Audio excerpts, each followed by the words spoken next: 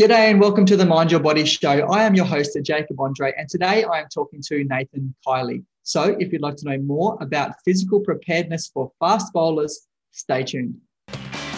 Hi, I'm Jacob Andre, and for over a decade, I've trained everyone from children to elite athletes to move better, feel better, and perform better.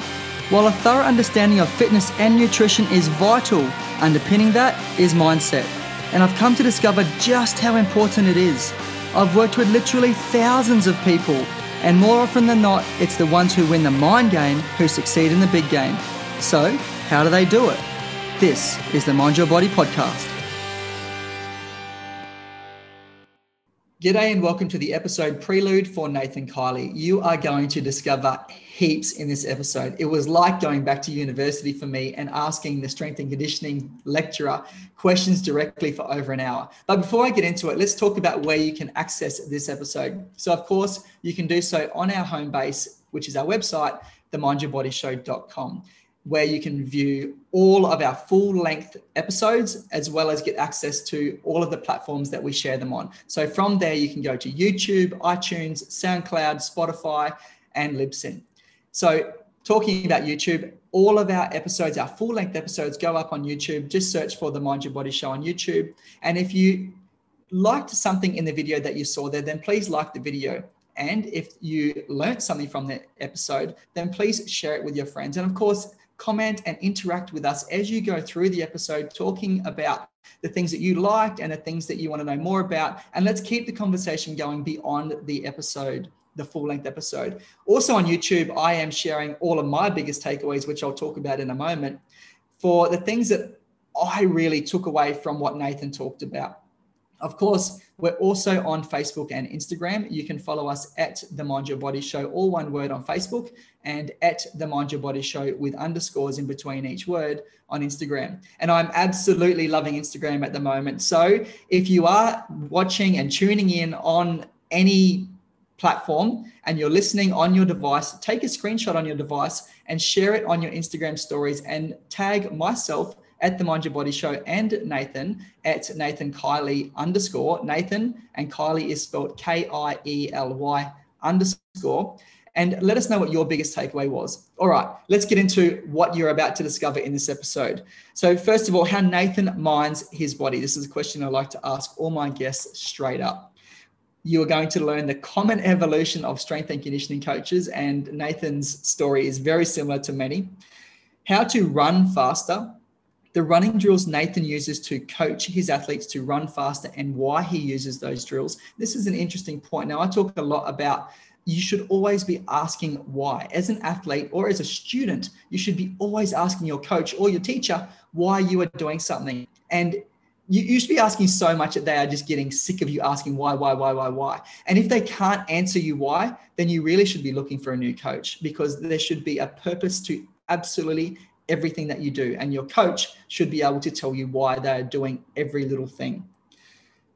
What priming is, what a French contrast is, how to improve your vertical jump, how to develop agility, what supramaximal strength training is, when to use it and why, examples of supramaximal training methods, how to develop eccentric strength, the importance of training for deceleration, examples of drills to train deceleration, how to train to handle the 9.5 times body weight going through the foot of fast bowlers in cricket, how to train for one-sided sports such as cricket, as well as tennis, hockey, and golf, the risk factors for hamstring injuries, how to condition your hamstrings for speed, the ideal distances you need to sprint to condition your hamstrings, the unique training methods to meet the needs of a sport whereby you're playing for 5 days, standing in the field for hours at a time, and spontaneously need to sprint, such as in cricket. And there was a little bit of tongue-in-cheek in Nathan's initial answer, and it was quite funny, actually. And then he goes into a serious answer.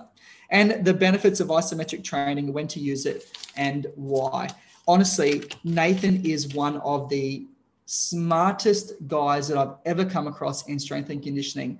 And more importantly, his ability to be able to break down the concepts which he is talking about and explain it systematically, methodically, and at the appropriate level for everyone to understand is second to none.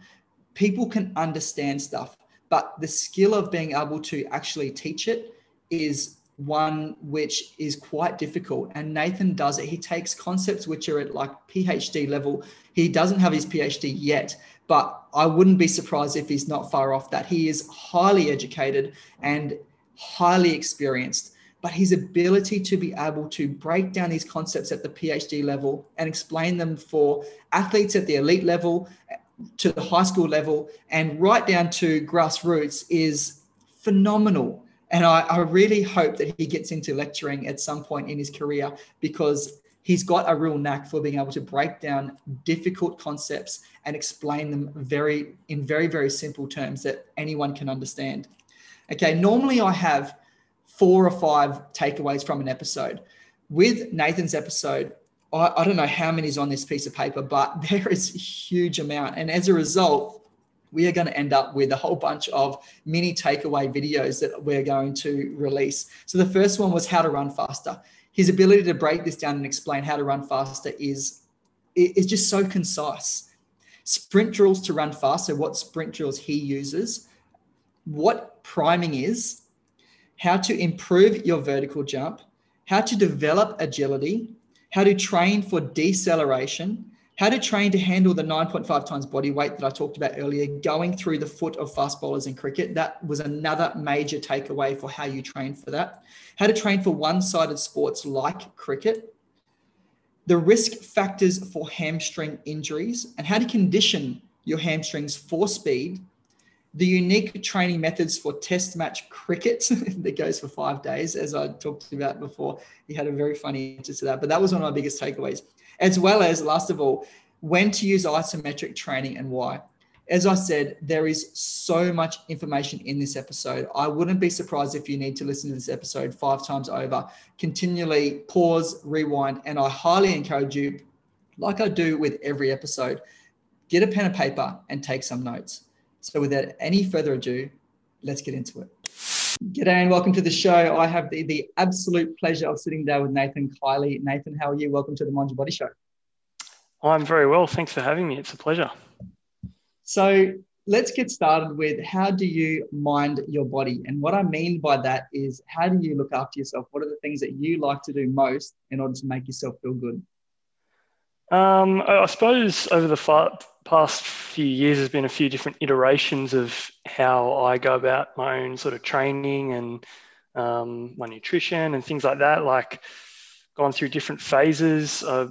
I think a lot of strength and conditioning coaches go through the same sort of evolution, where they're initially drawn into training and they probably look at like bodybuilding type training and nutrition information, and they're probably reading bodybuilding.com or whatever to get a lot of their information. And then they discover powerlifting and they start thinking, oh, I actually want to get strong.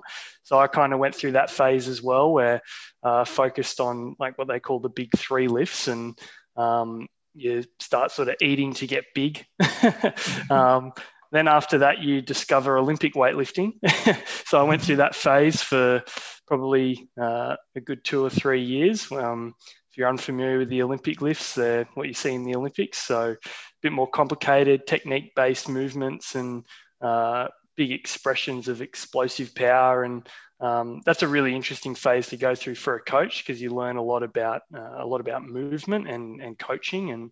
And that's an interesting and engaging way to train as well. And after that, I sort of discovered sprinting and track and field and athletics. And at the moment, I kind of try and blend all of those phases back together now. I've kind of gone full circle and realized that it's probably best to sort of take bits and pieces from everything and put them together. So do a bit of weights, I do a bit of sprinting, I do a bit of longer aerobic stuff, and I kind of try and just mix everything together and just try and eat a sort of healthy, balanced diet, and have some downtime as well. And try and bring everything together and be as holistic as I can, I suppose, in a nutshell. That's awesome. There's so many ways I want to head off on this, because there's so much I want to ask you. But before I do, do you mind me asking how old you are and how long it took you to get to this point where you're kind of blending all of it. Yeah, so at the moment I'm 28 years of age, and I suppose that journey that I've just described there is maybe 10 years in the making. And I kind of got into lifting weights and strength training when I was sort of just finishing high school. So probably 17, 18 years of age, and went through those initial phases where it's all about trying to look good naked or whatever. As I'm sure a lot of people get drawn into health and fitness for the reason of wanting to look good, I guess. And in the back of my mind, I was always really passionate about sport. I played rugby and cricket at school, and I actually quite quickly realized that just training for looks wasn't really something that I was particularly passionate about. And I started to think about how can I use training to help me be a better athlete and a better sports person. And I continued to play cricket until I was probably 24 years of age. And throughout that time, I really directed a lot of those training methods and that training journey towards trying to be as good at sport as I possibly could. Quickly realized that my talents were outstripped by my ambitions as an athlete. So I gave up on the dream of becoming a professional sports person pretty quickly. But becoming a strength and conditioning coach has allowed me to basically stay engaged in cricket. And that's where I work at the moment. And really honoured and privileged to be in a position where I get to continue sort of the journey of professional sport, not as an athlete, but being around the athletes who do perform at a high level and being able to be a part of that journey with them. So probably 10 years in the making of going through those processes and ending up in this sort of holistic training space now myself. And a lot of that sort of feeds into how we try and train our athletes as well, in terms of trying to give them a holistic, well-rounded program that makes them pretty good at everything, really, because that's what you need to be able to perform team and field sports. So I guess, once again, there's so many ways I want to head off in this episode, but what has been the major things that have made you who you are today? What a great question. I think, like a lot of people, your pivotal years are when you're going through adolescence and your youth, and you have a lot of different interactions with different people. And there's always like a school teacher or a close friend of yours who gets you engaged in different activities or different things that you develop passions in. For me, I had some really close friends who were passionate about sports, and we bonded over those things, and those were pretty formative in my development. Then I guess finishing school, moving from a small country town to the city, and probably not really having a lot of direction for quite a few years. I kind of tinkered with different things and worked different part-time jobs and whatnot, and did my fair share of time on the end of a shovel and all that sort of stuff. And I think a lot of that kind of gives you some real perspective on what life has to offer. And obviously you go and travel and things like that as well, and you see the world. And I suppose I kind of just stumbled upon strength and conditioning as something that I probably had never even considered as something that you could do as a job. And basically just in that journey of trying to figure out how I could be the best athlete I could be, I discovered this thing that people get to do for a living. And pretty much as soon as I realized that was something you could do for a real job, I was hooked. And I suppose it was probably around the age of 22 that I went to university to study sport and exercise science. And I've not looked back since then. I've kind of just been fully engulfed in it ever since. And you've got an honours in strength and conditioning, as well as you're a level 2 strength and conditioning coach with Australian Strength and Conditioning Association, ASCA. What was that like? So did you go straight through and do your honours immediately after doing your undergraduate? And what was the study like for you? So like I said, I didn't go straight to uni out of school. took a while to figure it out, but eventually when I realized that I could get into strength and conditioning, I quickly sort of wanted to figure out, okay, well, what are the means to the ends? And I knew straight away, like, I want to work in professional sport. I want to be a strength and conditioning coach in cricket. Basically, that's what I wanted to do. So I kind of mapped out a little bit of a plan of, okay, well, what are the steps that I need to do to achieve those goals? And the first was that I needed to get an undergraduate in a sports science related degree. So I did my undergrad at the University of Technology in Sydney. That was a 3-year undergrad. And as an awesome place to learn, because there's some really highly skilled, high level practitioners who are also researchers who are teaching those courses there. And one of the awesome things that happened during that time was one of the subject coordinators there was doing some research with Cricket New South Wales, and they were just looking for research assistants. And I think this was probably in my final year of my undergrad, and I put my hand up and I said I'd be really excited to be involved, and I just helped out with a little bit of testing one day.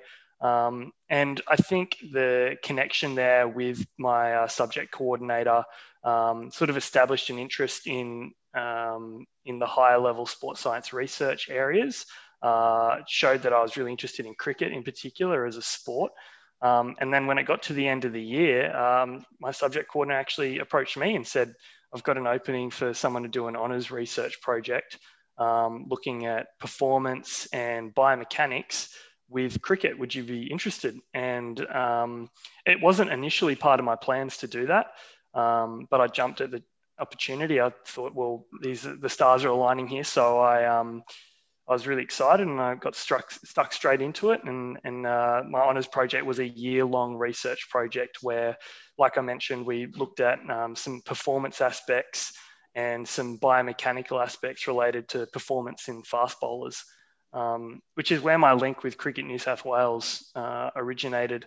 And on the back of that, you develop your networks, and then they were looking for someone to come and fill a role as a pathway or academy strength and conditioning coach. And all the while doing this, I'd been working.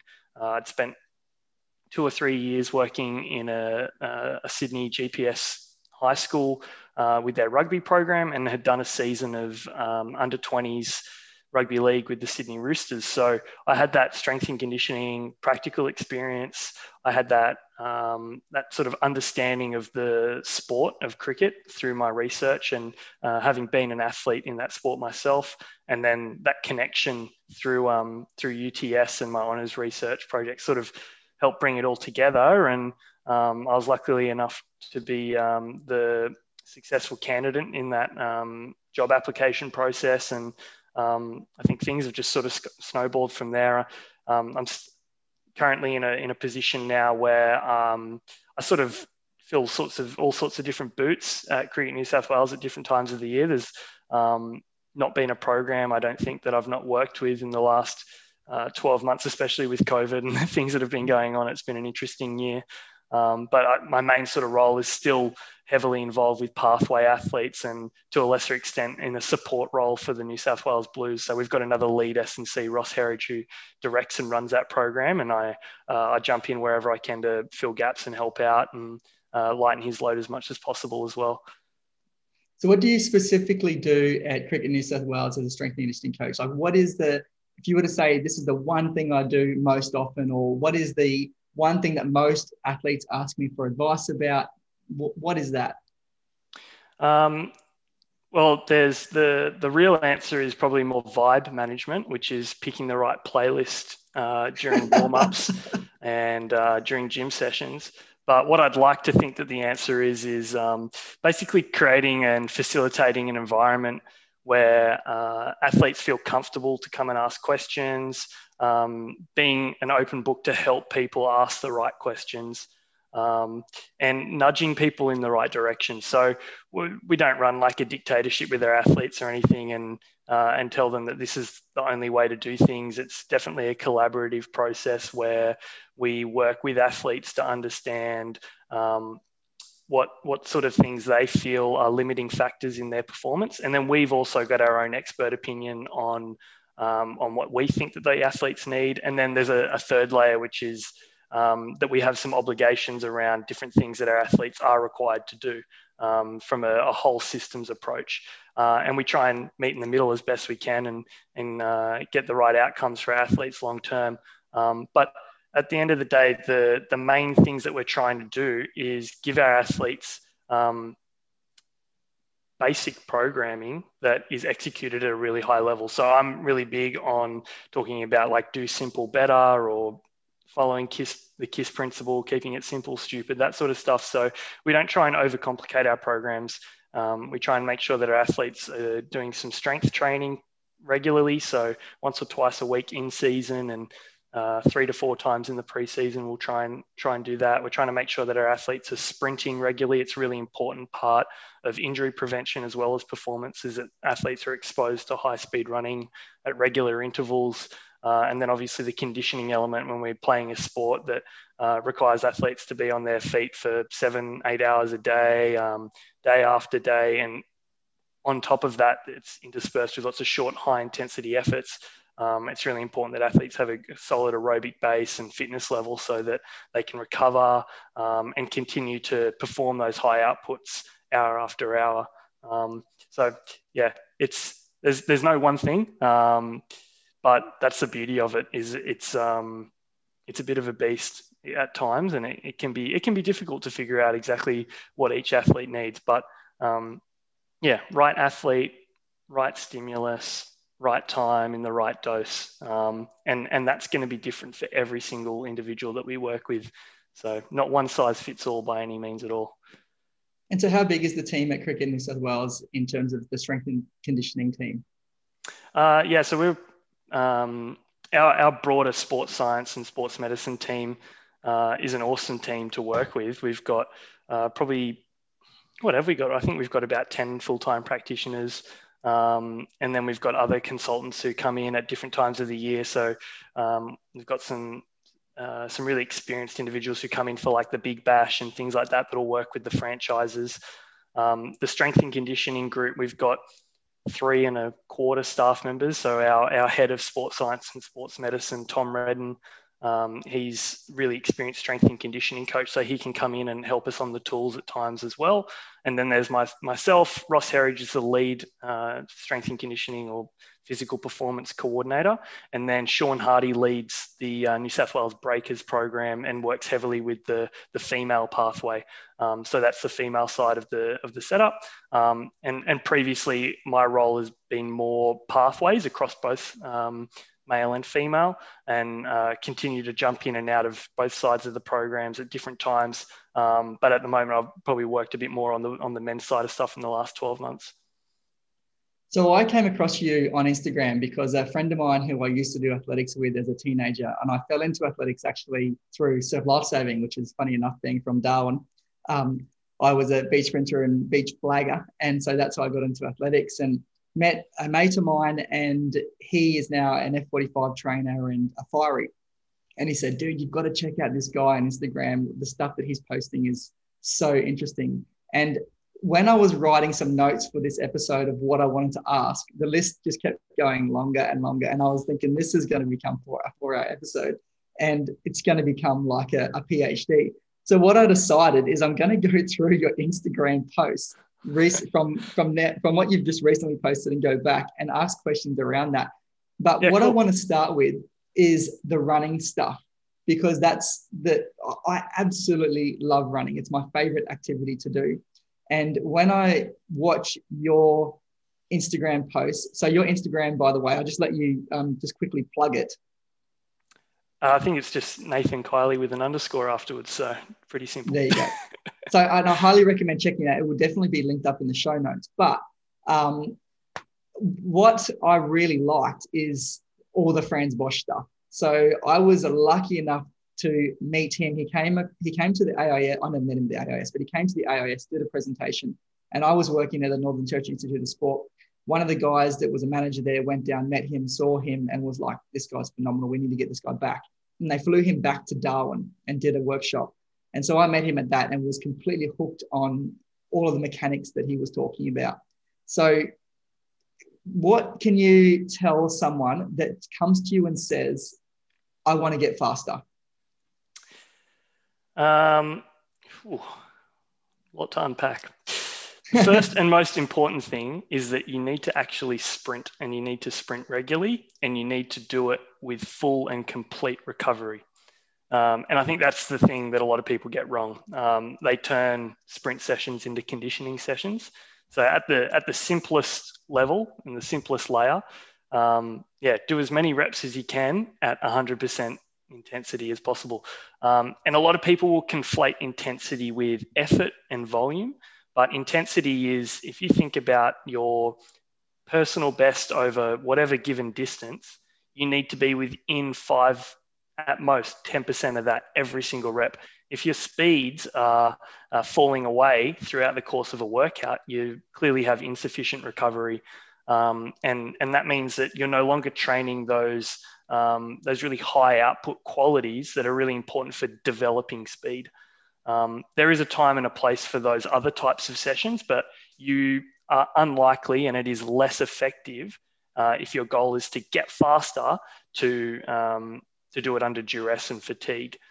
Those are probably the simplest and most important messages I would give. Does that answer your question? Yeah, it does. So I'm sure we'll elaborate on other elements further.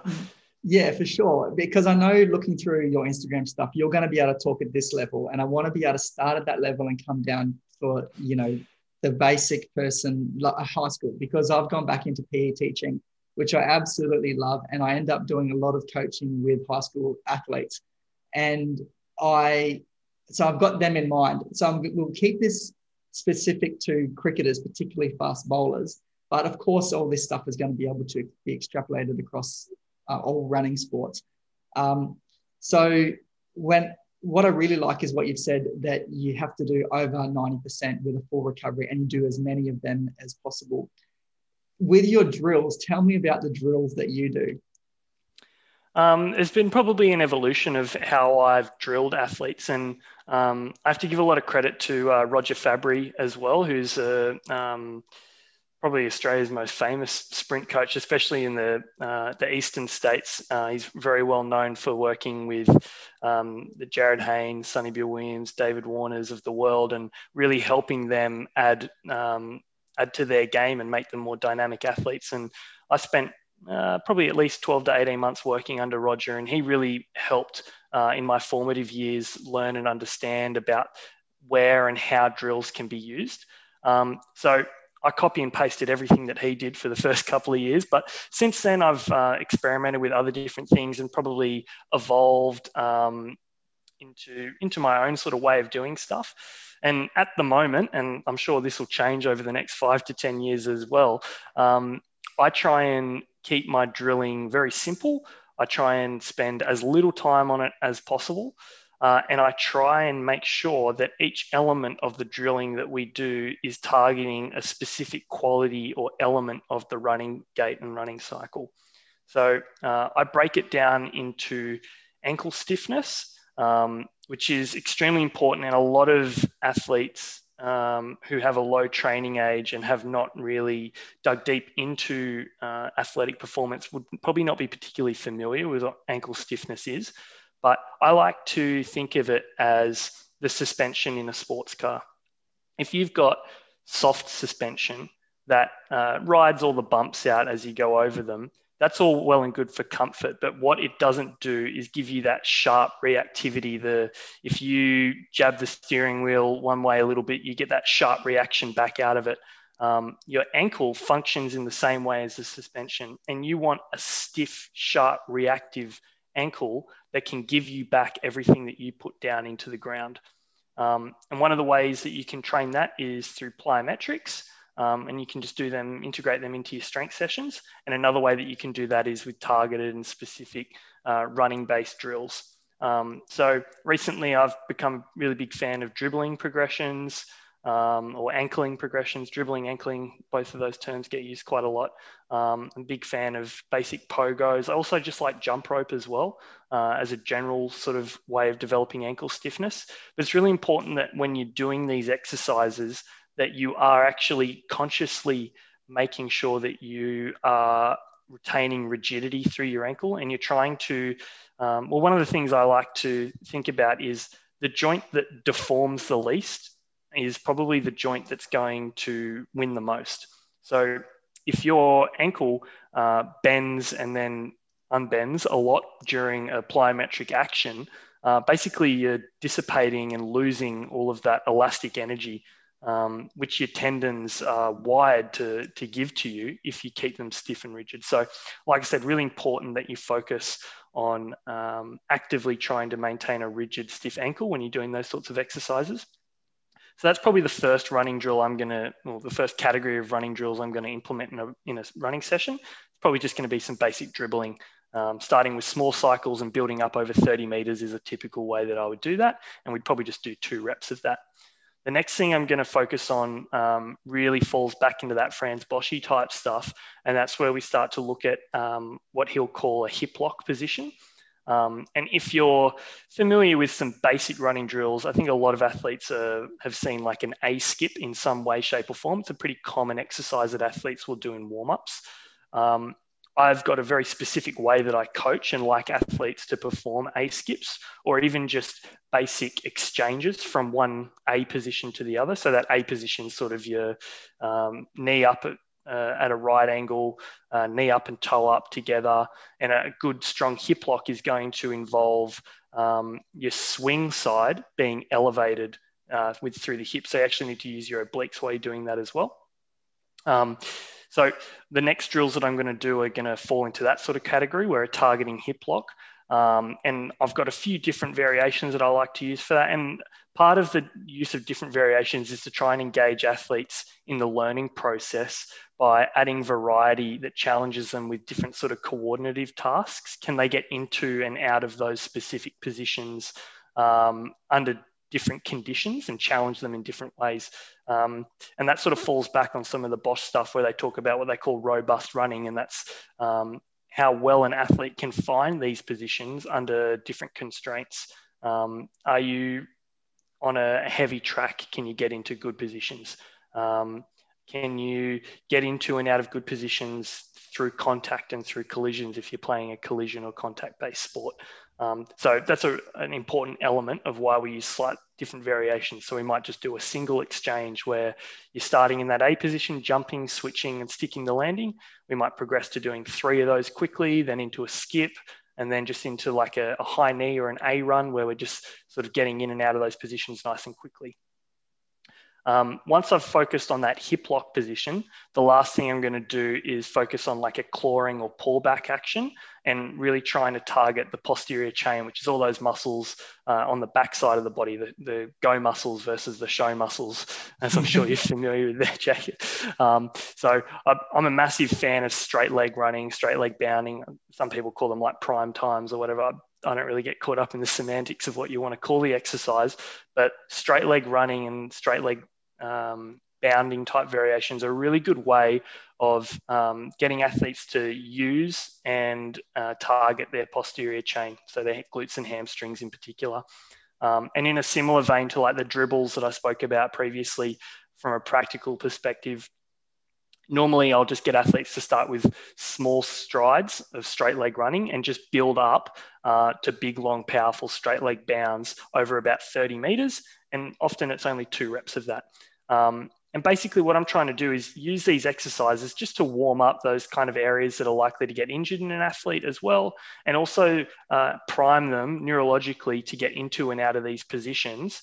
And what we can do is when we activate certain muscles in certain ways, we basically tell that muscle that this is a pattern that you like and you should do more of. So then when we go and sprint, our body is more likely to get into and out of these positions in the way that we want them to. And that's probably the purpose of drilling in my mind at the moment. Don't spend too much time on it, but I'm quite specific in the way I want it done. And in the initial phases, when I'm working with a new athlete or a new group, I'll spend more time on these drills and really heavily coach the drills and get the athletes to understand how, why, and what I want them to do, so that throughout the season or throughout the year, we can just jump in and out of them nice and efficiently as well. And so when you say priming, what specifically do you mean? Yeah, so priming is basically there's a phenomenon that's called neuromuscular potentiation, where there's quite a few processes that go on, but the long story short is if you activate a muscle and get it warmed up, get it firing, get the brain sending strong signals to it, get the enzymes working in the working muscles, get blood flow to the muscles. You basically increase the potential for that muscle to produce force later. So a practical example of that could be something like if our outcome goal is to jump higher, we might get an athlete to do a similar sort of movement, but overload it with a conditioning exercise like a trap bar deadlift, for example.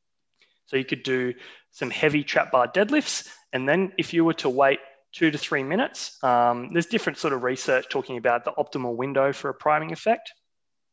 You can then go and do a vertical jump and actually perform better than what you would have done without the priming exercise previously.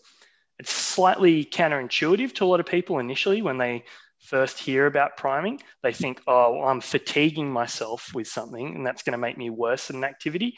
But if you get the volume right, and the volume being the amount of work that you do, not necessarily the intensity, we want intensity to be high in a conditioning or priming exercise.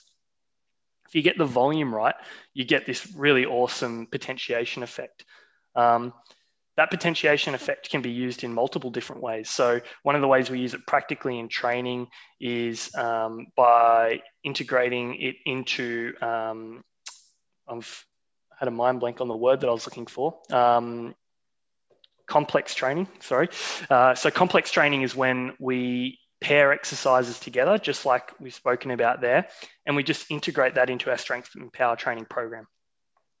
So we might be doing 4 sets of 4 on a trap bar deadlift, followed by an alternating. You do 1 set of your trap bar deadlift and alternating and followed by some variation of a jump. So we might do trap bar deadlift, 4 box jumps, back to our trap bar deadlift, 4 box jumps, and we can work between those two. Pardon me. Other variations of this could be something like a French contrast. I recommend looking up French contrast if you're interested in this stuff, where there's a really heavy strength exercise followed by an explosive jumping exercise, and then a slightly more ballistic strength training exercise, sometimes paired with an overspeed jump exercise. So you could be accelerating yourself in a jump by using bands that are hung over the top of a squat rack, for instance. And the theory behind that is that you're now targeting all sorts of different elements across the force velocity curve. So there's an inverse relationship between how heavy something is and how fast you can move. Some athletes are going to be more inclined to operate at a higher level at one end of that curve compared to the other. And surfing the curve, so to speak, allows us to make sure that we're targeting all elements so that our athletes are going to become more well-rounded. The other way that we can use potentiation and priming is through what we call a priming session. So by trying to do if you use a short, sharp strength power training session that lasts 30 minutes, for instance, and you do that sort of 6 to 10 hours before your sports performance, so going and playing a game of whatever your competition exercise is, so might be going and playing cricket on the weekend, or if you're a track and field athlete before your track meet, you get this delayed potentiation effect that lasts from 6 to some research papers cite like 36 hours later. So what you're actually doing is, and I think some athletes have probably experienced this too, where they have a day off before they go to compete and they actually kind of feel a little bit sluggish on game day. I've played around with this for the last maybe 2 years and I love doing it. I show up to game day, I feel awake, I feel alive. When I'm playing cricket, the first ball comes out and I'm like, okay, yeah, like I can do this effortlessly. And it's because I've woken everything up. Like you've gone and activated all those working muscles. You've got your brain sending those strong signals. You've got blood flow to the muscles going. And again, volume is important. We don't want to overdo it in this session, but it can be quite counterintuitive for a lot of athletes initially when they hear this stuff. But I would highly recommend athletes play around with it because it's worth 5% in my mind. Don't cite me on that, but it really does open up opportunities for you to go and play easy if you've ever experienced that sluggish sensation before games. Yeah, so I'm just going to sidestep here for a second, and there is pun intended if you know when you hear what I'm coming back to. But one of the questions I get seemingly more and more right now is how do I improve my vertical jump? So seeing as we're kind of on that sort of line at the moment, what would you say to that question? Well, the first thing that most people don't think of is practice vertical jumping. So deliberate practice of the exercise or the task is really important. I'm not an expert on vertical jump training. I've worked a little bit with basketball, but it's not my forte. But it's not complicated stuff. It's going to be your traditional strength and power training. It's going to be your ballistic lifts and Olympic weightlifting variations. It's going to be your plyometric progressions, and it's going to be practicing the task. The volumes, intensities are all going to be specific to individual athletes. But in the simplest form, you should be doing heavy lower body strength training 1 to 2 times per week. You should be doing ballistic and Olympic weightlifting variations 1 to 2 times per week, probably on the same days as strength training. You should be doing your jumps and plyometrics in the gym, so your specific sort of elements where you're hitting different variations and different aspects of the jumping and plyometric action. So like some of my go-tos at the moment are taking away counter movements, which is probably sort of like a Boschi type concept, the Franz Bosch concept. He talks a lot about muscle slack. So I'm a big fan of like seated box jumps without any arm swing and things like that. And then also your short ground contact stiffness type exercises. So your drop jumps and your pogos and things like that as well. And then when you go and talk about the task itself, then it comes back to, well, how do you implement that? And the best person to ask is probably going to be the sports coach. So if you're working with a basketball athlete, get the basketball coach to help you develop a drill for the athlete. Like if we're trying to help them dunk or get rebounds, all right, let's actually work on that in practice. Or a volleyballer who needs to block and defend.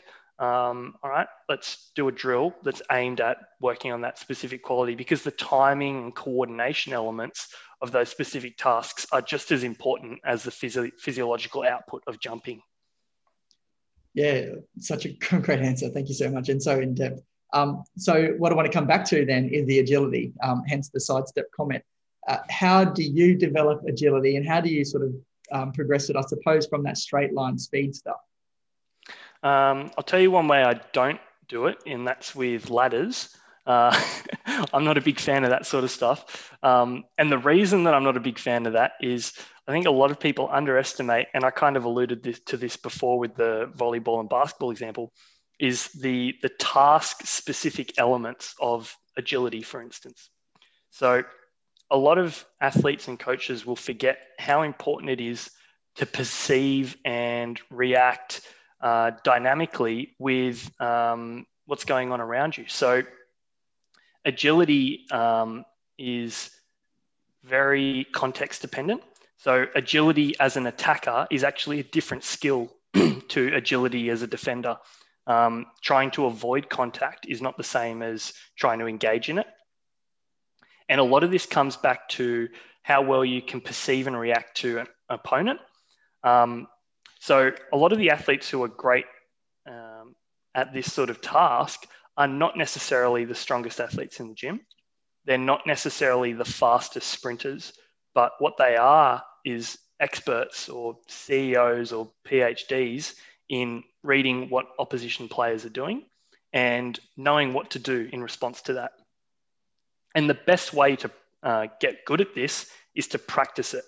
So 1-on-1, 2-on-1, 2-on-2 drills that an S&C or an athletic development coach can work on developing with the sports coach themselves, they're probably going to be the best way to train these elements. So when I worked in rugby league and rugby union, we would do a lot of one-on-one contest type drills where you'd sort of have a one-on-one contest where there are options for the attacker and the defender has to read and defend against it. It's a basic, simple matchup.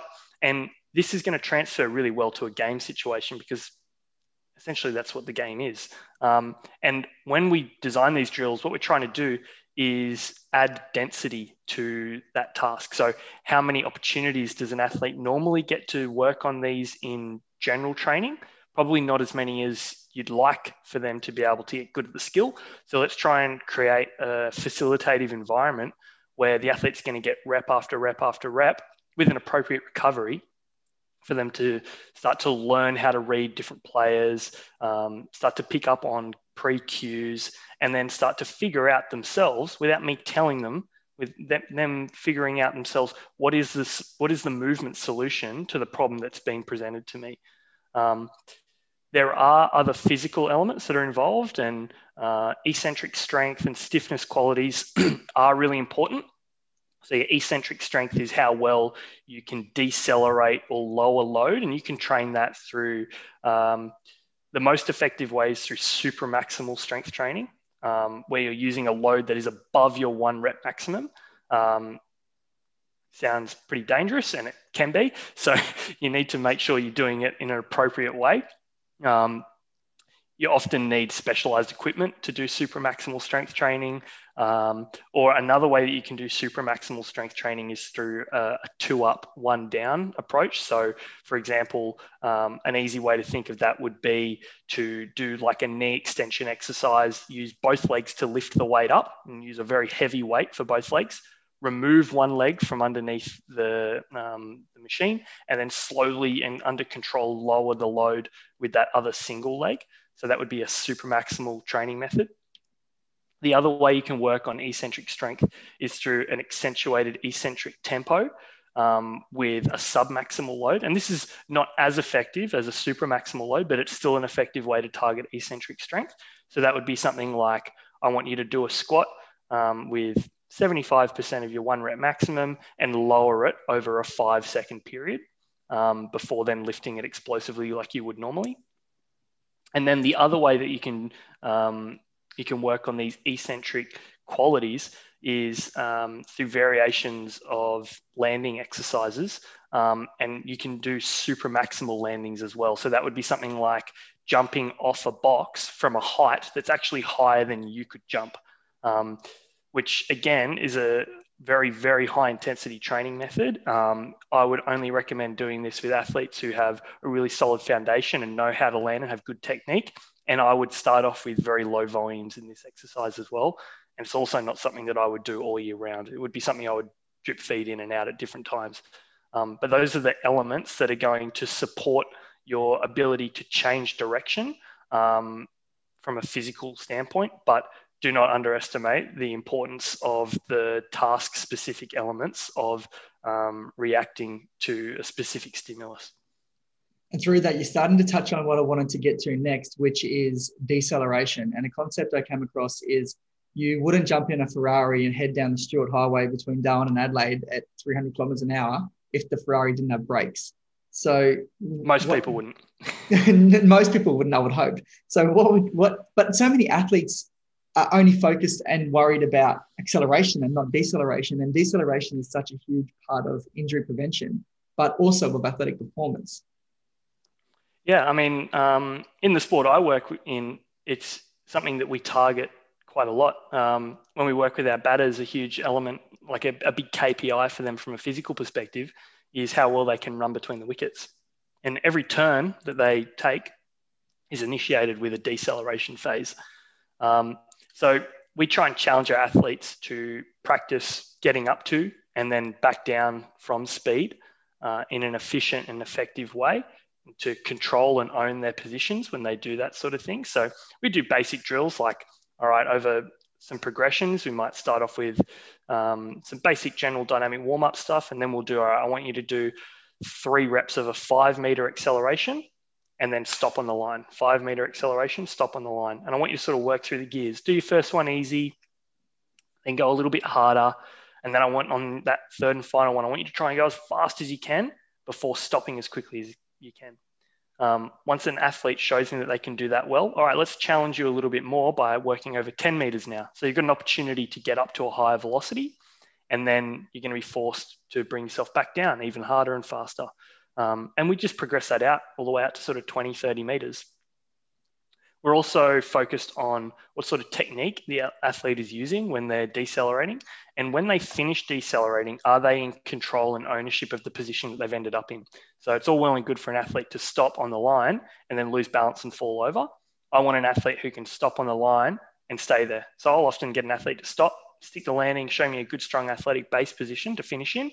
And I'll walk along the line and I'll nudge them around and I'll say, don't let me push you over. Don't lose your balance. Stay in control of the position you're in. Then we'll start to progress onto variations of changing direction and building out those other elements. But as I said, you can also support those qualities with your eccentric strength training, your supramaximal, submaximal, and supramaximal jumps as well, where you can target those eccentric qualities. So those sprints, are you saying that they're 5 meter sprints, and then what distance are you getting them to stop in? 0? Sorry, yeah. Or... So the first, the 5 meter example would be the whole rep is 5 meters. So it's probably 3 meters worth of acceleration and 2 to get to a stop, and 10 might be 7 meters of acceleration and try and stop in 3. But the challenge for the athlete is, as we work through the gears, and we're always asking them to start slow and build their intensities up, which is sort of basic principle of how we go about doing things, we'll challenge the athlete to try and sprint faster and stop later as we work through those reps. So it's not super prescriptive in terms of you've got to sprint for 9 and stop in 1. Yeah. And so that's with running, with batting and running through the wickets. But what about bowlers who I come across on your Instagram page that they've got 9.5 times their body weight, and correct me please if I'm wrong, going through that planted foot when they bowl. So they've got a lot of pressure. How do you train that, and how do you train, just to be able to absorb that amount of pressure? Yeah, that's a whole other kettle of fish. It does become a slightly different case there, because now you're talking about a repetitive skill, a cyclical action that gets repeated over and over and over again. So part of that is that the athletes are going to adapt and develop an ability to tolerate those loads simply by practicing the skill. But we can support that with elements of our strength training program. But it can be, and there's different opinions on how to do this best. Some would argue that we shouldn't try and replicate that because they're already getting a huge volume of that stimulus just by doing their skill. Others would argue that you should try and overload it to create a reserve or extra capacity and redundancy in the system. Some coaches will use variations of maximal isometric pushes in sport-specific positions to try and develop those qualities. I've played around with those sorts of things. I think there's probably utility and value in doing that. Some of my athletes will use those sorts of exercises at different times. I'm a big fan of trying to fill the gaps at different times of the year. So when our athletes aren't bowling a lot, I think there's more of a place for that sort of stuff to start preparing them for it when it comes later. But I also think that if an athlete's doing a lot of bowling, the last thing they need is for me to be like, all right, you need to get in that same position you've already done 200 times this week and push as hard as you can. So there's a balancing act. There's a time and a place for everything. But like I said, because it's a cyclical and repeated action, they do get a lot of stimulus in that specific position. So GPP, general strength training, general physical conditioning, is more what I would lean towards for an athlete like that, just to try and iron out any imbalances and sort of restore them back to as close to normal as we can. And so how do you go about that with a skill like bowling, similar to tennis, and hockey, where you're using one side of the body more? Yeah, so there is a bandwidth for what is functional from an asymmetry perspective. And some of the asymmetries that our athletes have are actually associated with performance. They've developed these asymmetries to make them better at the sport. So we don't want to undo that. What we do want to do is restore range of motion. And we want our athletes to be functional and balanced in general physical activities. So if my athlete, for instance, was unable to dumbbell bench press the same amount of weight on both arms, I would see that as a problem. But I'm not asking them to bowl 6 balls left-handed for every 6 they bowl right-handed. We understand and appreciate that it is a unilateral sport, and being asymmetrical is normal. Everyone is asymmetrical. Your heart is more on the left. Your organs aren't balanced out perfectly. Most people are right-handed.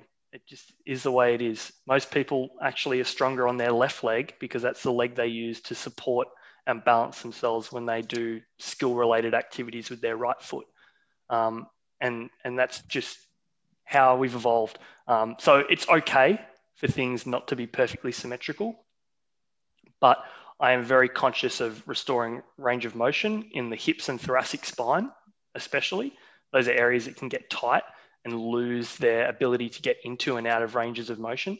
So we'll do specific exercises and drills to restore range of motion, especially after like a big bowling day, for instance. Athletes will often be stiff and tight. So we'll try and open and loosen them back up. And then we do a lot of unilateral strength training in our GPP, or general physical preparation, so that athletes can target each limb individually with an eye on and a goal of those being symmetrical as a general rule of thumb. A lot of my athletes, when they come into like an academy or pathway set up for the first time, will have big asymmetries. And sort of like a little trick that I've generally advise athletes to do is, for instance, if your left arm is weaker, I'll say, all right, if you're doing this particular single arm exercise, I want you to always do your left arm first for me. And whatever load you can do with your left arm, that's all you're allowed to use with your right arm. And that way our athlete can start to work on ironing those balances out a bit more quickly, bring up their strength in the weaker side. And then once they get things back to symmetry and back to level, then you can just go for your life from there. So the hamstring is a muscle group which is quite oftenly injured. What are the risk factors for hamstring injuries? And I can help you with this and list them if you would like to, because you posted this recently on Instagram. And you go through shortened fascicle length, lack of eccentric strength, overstriding, and no sprinting in training. So can you talk more about those 4 factors? Yep. So fascicle length is basically, if you think about a piece of muscle tissue, if that muscle tissue is short and weak, it's got less capacity to operate well at end range of motion. Now, hamstring strains in sprinting normally happen during the late swing phase, which is when the muscle is elongated and on stretch. So if your muscles don't have the ability to get into that position and are weak in that position, that's a huge problem. So what we can do is use eccentric training, which is associated with the next risk factor. You can also use sprint training as well, funnily enough. You can use different types of training to actually mitigate this. So we can actually change the length of our fascicles through training. So heavy supramaximal eccentric training and sprint training over time will actually lengthen our muscle fascicles and improve their ability to operate at those long muscle lengths. So short and weak, bad; long and strong, really good. The second one was eccentric strength. Like we said, late swing phase is when these muscle strains normally occur, and the action that is occurring is controversial. It's either isometric in nature or eccentric in nature in the muscles. But what causes a strain is an eccentric action. There's no debating that. When our muscle acts eccentrically and is not strong enough to resist that eccentric action, that's when muscle fibers are going to tear. So we need muscles to be robust and strong so that they can handle eccentric forces, and hopefully they're not actually exposed to them. Eccentric muscle actions are the strongest muscle actions that our muscles can produce. Like I mentioned before, eccentric actions are lowering a weight or decelerating a joint. So we can handle much higher loads under eccentric load than we can if we're trying to lift something up. So you've got some redundancy in the system there, but as with all tissues, there's eventually a cutoff point where it can no longer handle the load. The third element I spoke about was overstriding. So that's a technical component of your sprinting action, your running gait, and it just comes back to your running mechanics. So like we said, late swing phase. So that's when you're sort of reaching out in front of yourself with your foot. That is when most muscle strains occur, not all, in the hamstrings.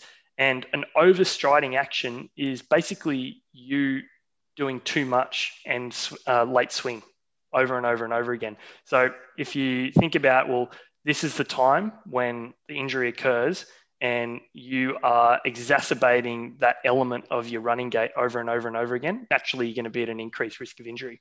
So we can change that though through technical interventions, working on different drills and techniques to help the athlete run more efficiently and organize their running gait in a better way. I'm a big fan of using exercises like mini hurdle wicket runs. I think that's a really good exercise, especially if it's coached properly. And that's an important part. You need to make sure you get the spacings of the hurdles correct. I think it's a great exercise for teaching athletes how to orientate and strike the ground properly.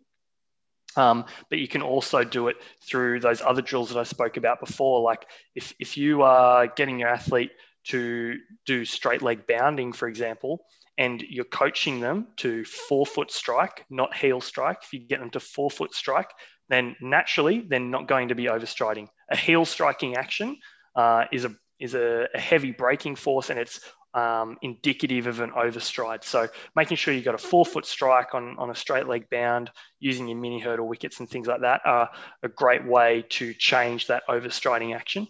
And then finally, not sprinting and training. Sprinting is the vaccine. Sometimes we get an adverse side effect. Yes, sprinting is the cause of hamstring strains a lot of the time. But the last thing you want is that the only time you sprint is once every 6 weeks in a game, and you're not being exposed to it regularly in training to prepare and condition your muscle tissues to be able to handle those stresses. And we know from research that you are at a higher risk of hamstring muscle strain if you do not sprint regularly. And we think the best available evidence is to sprint at least once every 7 to 10 days. So as a general rule, I try and get athletes to hit top speed at least once a week in training. And I think you said over 60 meters. Was there a distance that needed to be hit? Over 90%, obviously, intensity. And then what was the duration? Yeah. So the speed is the important part for this. It's not intensity. So you can do a 20-meter sprint and set a PB, and I don't necessarily think you've done enough to condition your hamstrings, because the velocity of your running gait is very important for how muscles are activated in the sequencing of the coordinative pattern. So velocity is the important element, which is why I like longer upright sprints for hamstring conditioning. Short sprints, important and specific to sport. Longer sprints, important and specific to conditioning the hamstring. So I like 60s because I'm yet to work with an athlete who's still accelerating at 60. They're going to get an opportunity to hit and get relaxed and maintain top speed. It's not the only distance that you can do, though. We do a lot of an exercise that we'll call like a 20-40-20 pyramid. So you've got a nice, steady, easy build over 20 meters. So you're not using up all your energy resources in the acceleration phase, because we're trying to target top speed. So a nice, steady, easy build over 20 meters. Then 40 meters in the middle, where I want you to hold top speed as best you can, hold good technique, good shape. So we might be actually working on a technical element of your running gait. And then I want you to take your time to bring yourself down to a stop over 20 meters at the end. So 20, 40, and 20. And we might just do that as a conditioning drill. That could be 3 reps with a walk back recovery, and then have a rest and then go again. So this is not speed development, it's hamstring conditioning, and it's a different sort of training protocol. And that's where insufficient rest and recovery can be okay. If we're trying to get a short, quick dose of hamstring stimulus, most athletes will be able to handle a few reps of that on insufficient recovery and still be able to get over 90% of top speed. But we're not going to be able to spend 40 minutes doing rep after rep and get a huge developmental dose with that type of drill. So is there anything specific with cricketers where they can be standing for such long periods of time, for up to 5 days, and then all of a sudden they've just got to sprint at 100%. Is there anything unique that you do to meet the needs of those unique requirements? Yeah, so we do house visits where we meet our athletes in the evening and we knock on the door and we get them to sprint down the street as fast as they can. No, that's a joke. One of the constraints is that it's difficult to replicate that. We don't have training sessions that go for 7 hours. So you kind of have to hit and hope a little bit. We try and cover as many bases as we can, and we use these interventions like we've spoken about. We just try and keep it simple and tick as many boxes as we can, basically. So I know some programs play around with, and not necessarily in cricket, but other sports play around with where they do their sprint training, for example. I know Leicester City, when they won the Premier League, quite controversially, were doing their speed training at the end of training, which I kind of was irked by when I heard it initially. I think you're pretty brave to do something like that, to go and do all your training and fatigue your athletes and then get them to sprint at the end.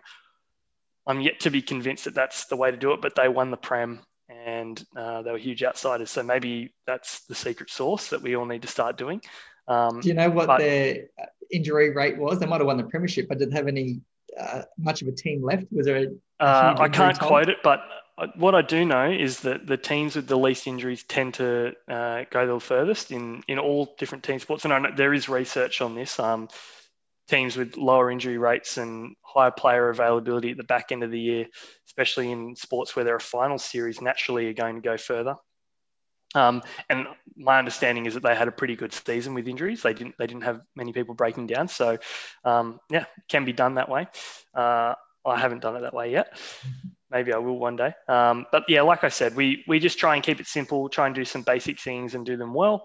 And yeah, we don't try to replicate game demands to that level. But what we do know is that if our athletes are sprinting regularly once a week, hitting top speed, we're pretty confident they're going to be well prepared to play the game.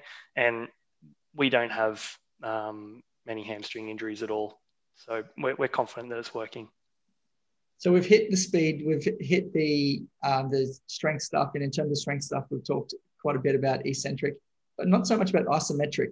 What can you share about isometric and what you like about it and how you go about incorporating it? Yeah, so I think like there's a renaissance of isometric training going on at the moment. I know Alex Natera is a huge proponent of isometrics in specific positions for sprinting. In cricket, Stephen Jones has sort of innovated a lot of these isometric sport-specific positions in his training in terms of trying to strengthen what they call attractors or sort of key nodes of whatever the sporting action is that you're doing. Isometrics play a role in rehabilitation. They play a role in performance. I think there's a time and place to use them in many different ways. Practically, I use isometrics a lot to target specific elements or specific muscles that I think are at risk of injury. So we can use isometrics to change muscle tone, to reduce stiffness as well. Isometrics are quite good at reducing stiffness levels and manipulating muscle gearing. So if athletes, like we talk about stiffness being really important for performance, but the flip side of that stiffness is that it means that a lot of forces are being redirected through hard tissues instead of through soft tissue. So have I got that right? Yeah, I have. I think I have. So high levels of stiffness, you're more likely to get overuse injury to hard tissues when you've got high levels of stiffness. I think Steve Adams at NSWIS talked to me a lot about that. He did some research on that with his athletes. So we might have an athlete who's got a lot of stimulus with short, sharp plyometric actions, and we actually want to change the gearing of their muscles to reduce some of that stiffness, and some isometric or yielding isometrics are quite useful in that, and so is traditional strength training as well. We use isometrics to target injury injury sites like hip iso holds, an Alex Matera exercise. I use them a lot to target the hamstring. We use overcoming isometrics to target weak points in sporting actions or running actions. So again, some stuff I've taken from Alex's work is the ankle isometric push. So you flip the J hooks upside down in the squat rack, put the bar on your back, push really hard with a straight leg, driving up through the ankle as hard as you can, really challenging the ability of the calf to produce large, rapid forces. Like I said, I've played around with sport-specific actions, some of Stephen Jones's work, getting athletes to get into that front foot contact position, especially if we're trying to coach or teach a braced front leg. It can be a nice way for an athlete to start to familiarize themselves with that position and start to actually figure out, oh, this is what it feels like to be in a position that we want to then transfer into their sporting action. So we can complex an exercise like a front foot contact isometric hold with something more dynamic, like a medicine ball overhead throw, where they're trying to replicate that position. We might use that in a strength program to start to introduce and drip feed a different technique to a young athlete who's still going through that developmental phase. And then we'll integrate with their skills coach and say, we've been working on this. Do you want to try and start integrating it into the skill? And then they might start practicing incorporating that in their bowling. So I think isometrics have a really powerful place to play in motor learning and skill acquisition as well. But yeah, there's so many different applications for it. But the flip side of that is it's not all I do in my programming. And in fact, it probably makes up a small proportion of what we do programming wise. The vast majority of what we do is traditional basic strength training as well. We have talked about so much. There's still so much stuff that I would love to be able to get to, but I'm wary of your time.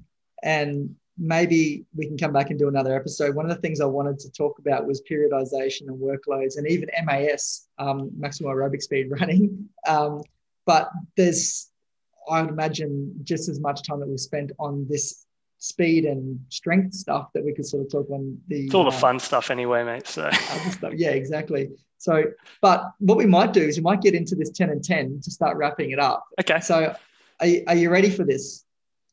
Born ready. All right, that's good to hear. Of course you are. Question 1. So 10 and 10, as I sort of alluded to very quickly before we started recording, is quick answer. I don't mind if you do go over the 10 seconds, but the idea is it's like the first thing that comes to mind, and it might be... I'll do my best. Whatever. Okay. So importance of phases. From a planning perspective?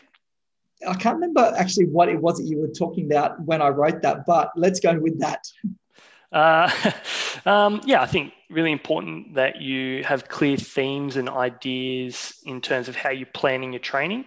Have phases where you are targeting specific elements and make sure that those phases sort of snowball off each other. Question 2, and I did deliberately leave this one very open, and it's one word: adolescence. To give you some help here, you were talking at the time about your life, your experiences, okay, and how. So, but the first thing that comes to mind, maybe the importance of certain things in adolescence. Yeah, I mean, it's a pivotal time, and I was really lucky to have some really good close friends who that they went through some interesting adversities, and I took a lot of strength from seeing how they dealt with that sort of stuff, and that's actually a really pivotal forming part of the person I am today. So that's probably kind of the thing I had in the back of the mind the whole time I was talking to you about that phase. Question 3: sprint training. Oh, everyone should do it. The moment you stop sprinting is the moment you stop being athletic. Question 4: priming. Give it a go. Yeah, short, sharp, high intensity, low volume.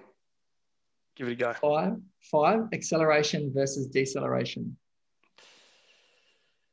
Well, you can't do acceleration without deceleration, and you can't do deceleration without acceleration. So they're two sides of the same coin for mine. Make sure that you put as much attention on both sides of the coin, though. Great. Number 6: challenges on the body in cricket. Lower backs for fast bowlers. Whoever can crack that code is going to make a fortune.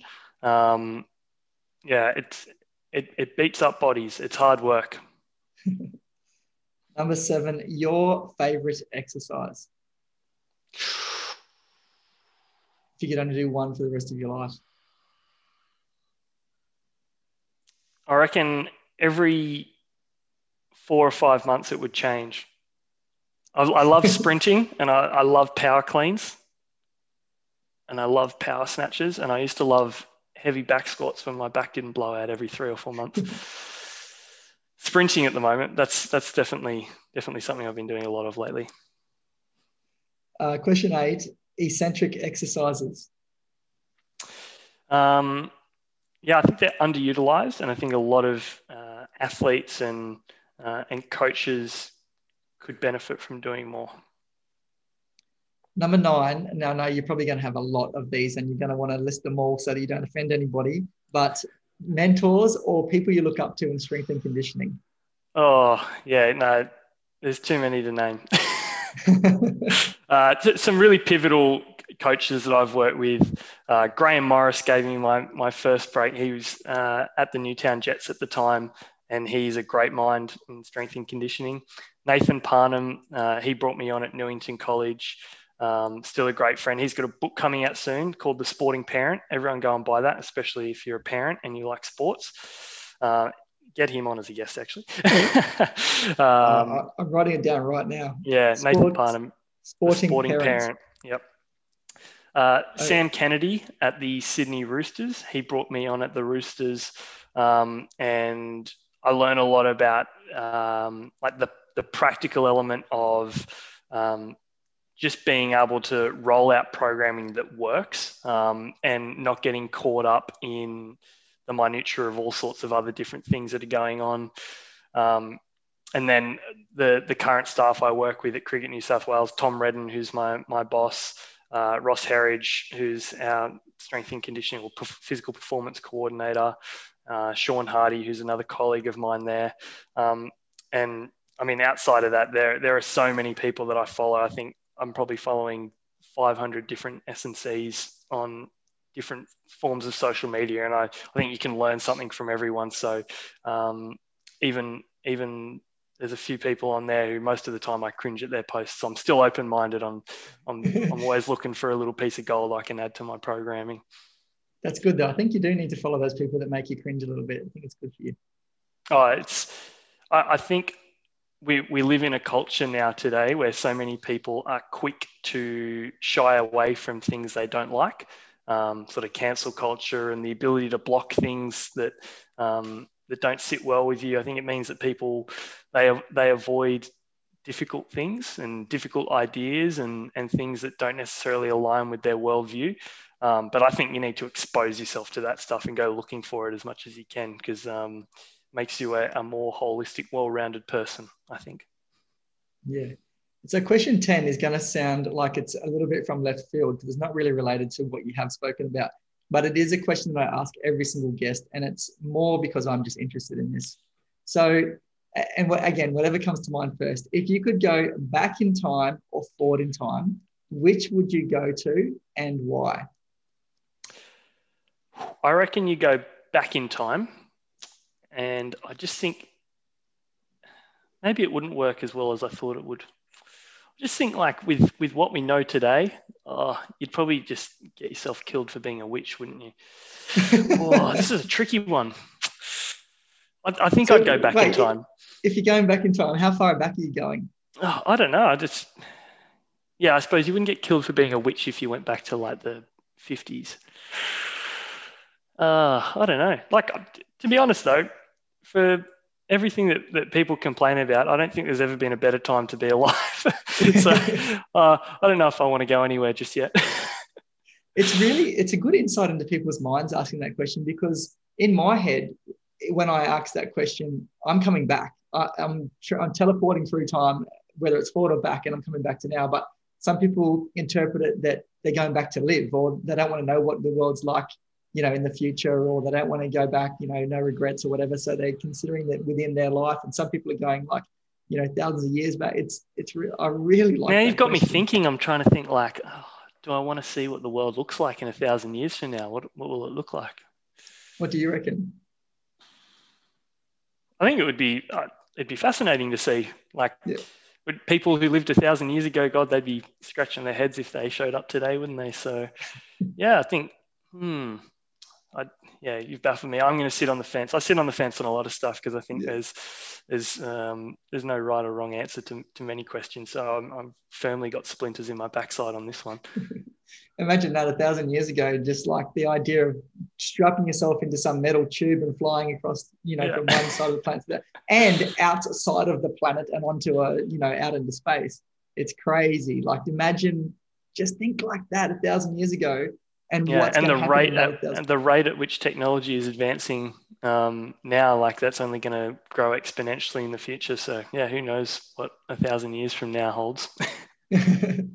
Well, Nathan, thank you so much. I want to acknowledge you for all the work that you do in helping athletes all around the world through the stuff you share on social media, as well as what you do in person there in Sydney. Beautiful backdrops all the time in those Instagram stories. And I just want to thank you for being a guest on the Mind Your Body show.